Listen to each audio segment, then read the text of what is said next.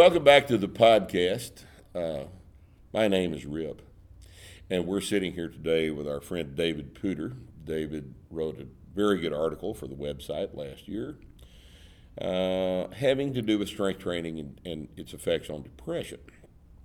And David's in town for our seminar this weekend, and we snagged him out of the front, brought him back here, set him down in front of these bright lights, and are now going to extract information out of him, whether he wants us to or not. So, Dave, thanks for being here. Thanks for coming. So, since you have written the article, first let's briefly go over the gist of the article, because 98% of these people don't know what the hell I'm talking about, because nobody reads the articles we put. That's why we put them up several times, right? So, recap the gist of the article, and then let's see what's happened since then. So the gist of the article is, well, when I was going through residency, which was like 8 years ago, I read a book called Spark, and it was a book about the mental health benefits of cardio. And briefly, you're a psychiatrist. I'm a psychiatrist now. Right. And so I was really interested in how exercise positively influenced mood. But for the longest time, I thought it was just cardio. Right.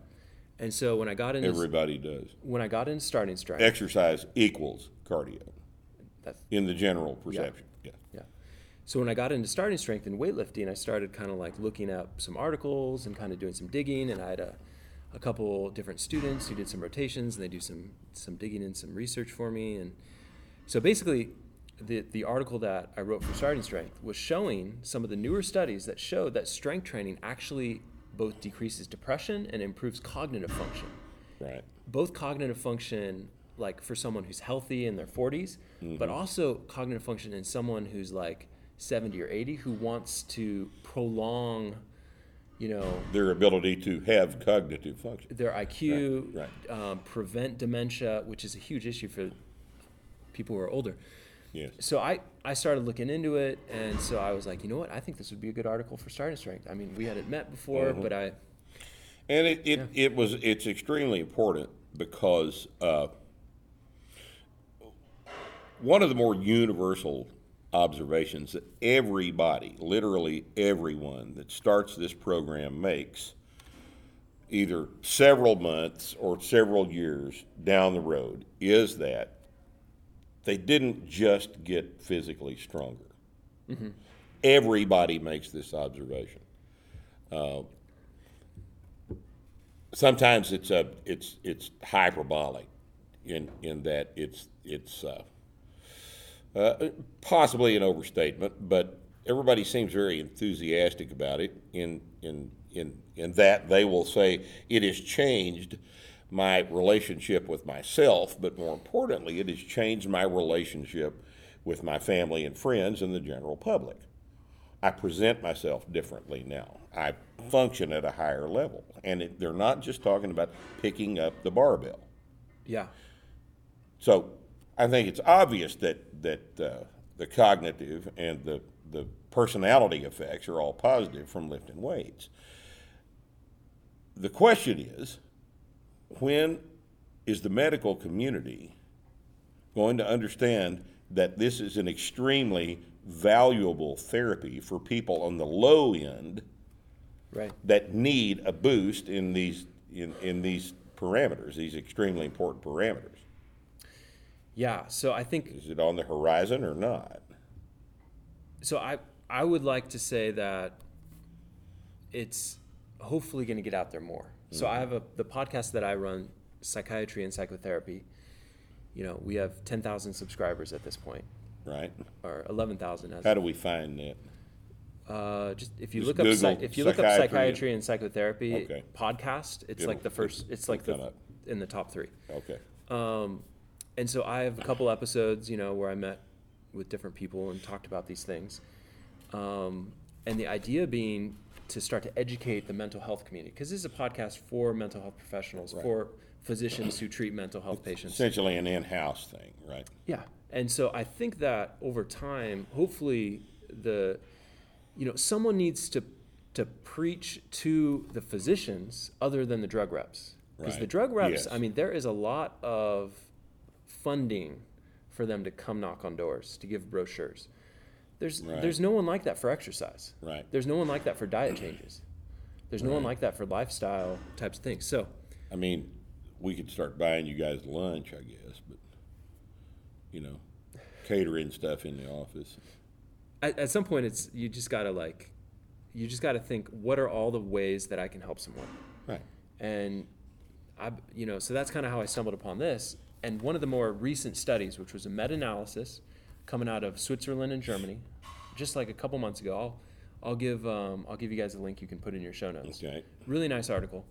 It compared cardiovascular exercise to strength training, and it looked at effect size across high quality studies.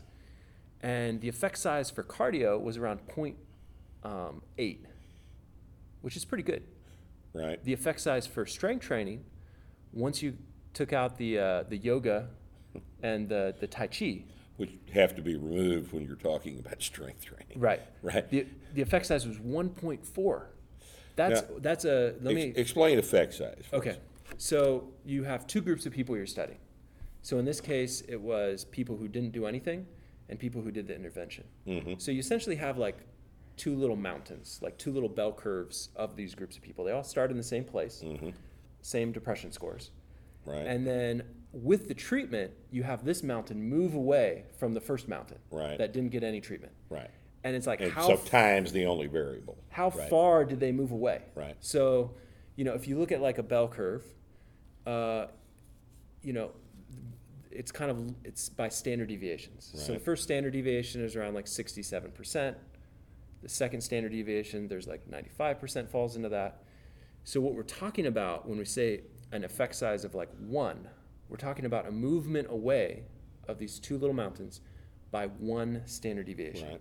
So if you want to read medical literature, you need to understand effect size. So very, very important. So with an effect size of 1.4, that's significant. Right. That's really, really good. I mean, that's what we get in psychotherapy. Right. And I think a lot of people still need psychotherapy. Right. So I would, and medications, but it's like the combination of things, which I Right. think is the most powerful. Right. What do you think it is about strength training that produces this gigantic, quite measurable effect in improvement in depression and cognition? Yeah, so a lot of that is not completely understood. Like on a physiologic, if you wanted to understand like the Right. biology of it, I mean, from the cognitive studies, we know Yeah, that there's we're talking about cell signaling and stuff like that. But I mean, what is in large?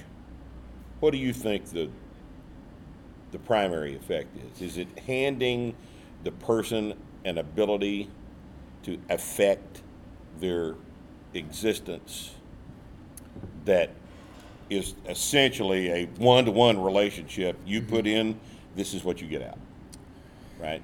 Empowerment, I guess, would be the California term for that. Yeah, so I mean, that has a definite influence. When Right. someone starts taking, like, I'm going to take ownership of my own Right. trajectory, I'm going to take ownership of my own mental health, Right. Because there's some people who are so depressed, they can't even take a pill. Like, they're just lying in bed, they're like, they need to be almost dragged to the doctor's office, Right. like super, super depressed. Right. There are some people who, when they're depressed, they lose their motivation. And so starting to practice something that's disciplined, that's hard, that's repetitive, this creates brain changes. There's no doubt Sure. about it.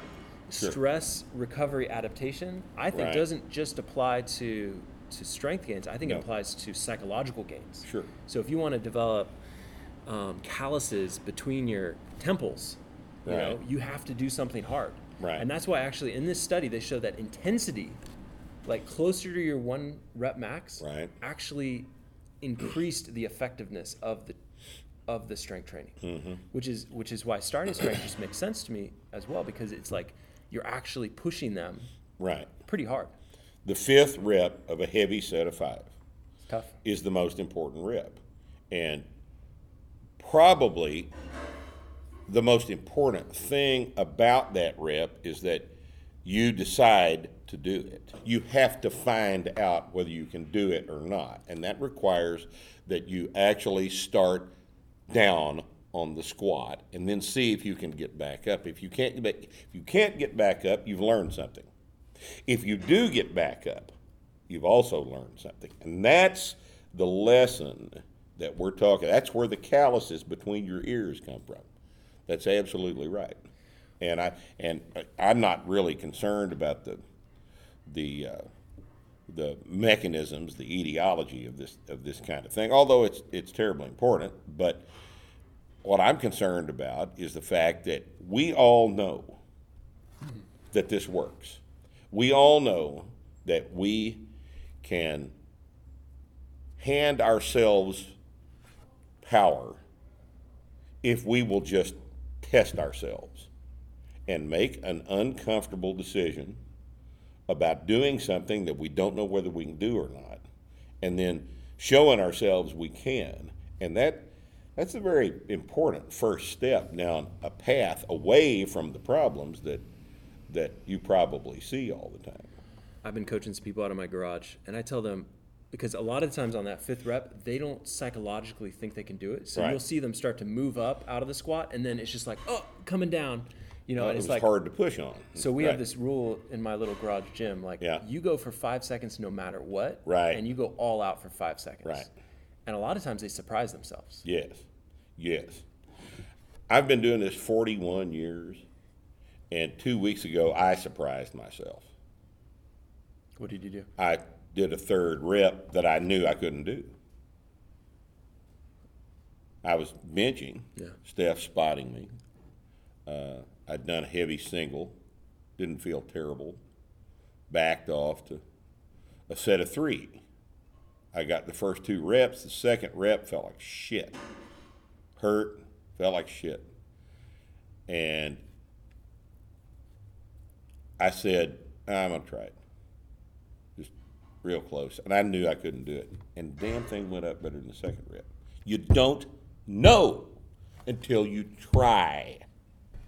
That's all there is to it. And you're making a deal with yourself when you try something like that. You're making a deal with yourself. You're saying to yourself, it's all right if I miss it. I'm going to give myself permission to miss it. But I'm not going to give myself permission to not try it. And if you can make that leap, I think, good things lay down that path, right? Yeah, and I think it's if someone hasn't gone through a linear progression, they may not know what we're exactly talking about. They do not know. They absolutely do not know. I promise you, Dave, they don't know. And the only way to learn it is out there under the bar. Yeah. That it's that important. It really is. And all of us know that. Everybody that's been in this position tonight during the seminar, during the 6 o'clock lecture, I'll ask people, everybody in the room, how many people in the room have not had the following experience? You take the bar out of the rack, you do 4 reps of your set of 5, you get down to the 5th rep and you say to yourself, I don't know that I can do this. And then you do it, and it goes, and you rack it, and you say to yourself, it wasn't as hard as I thought it was going to be. How else would you learn that?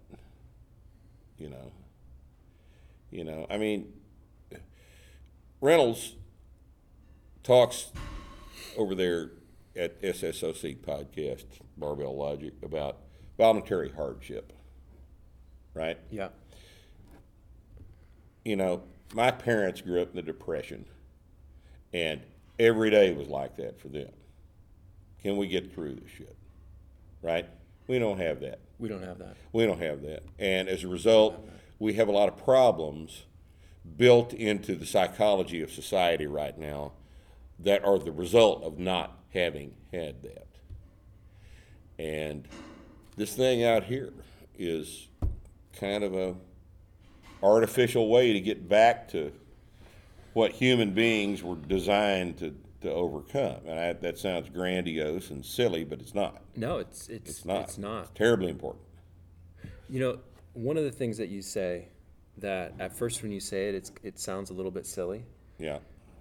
Strength makes you harder to die. Harder to kill. Harder to kill, yeah. Yes. And so I was digging into some research on this. Mm-hmm.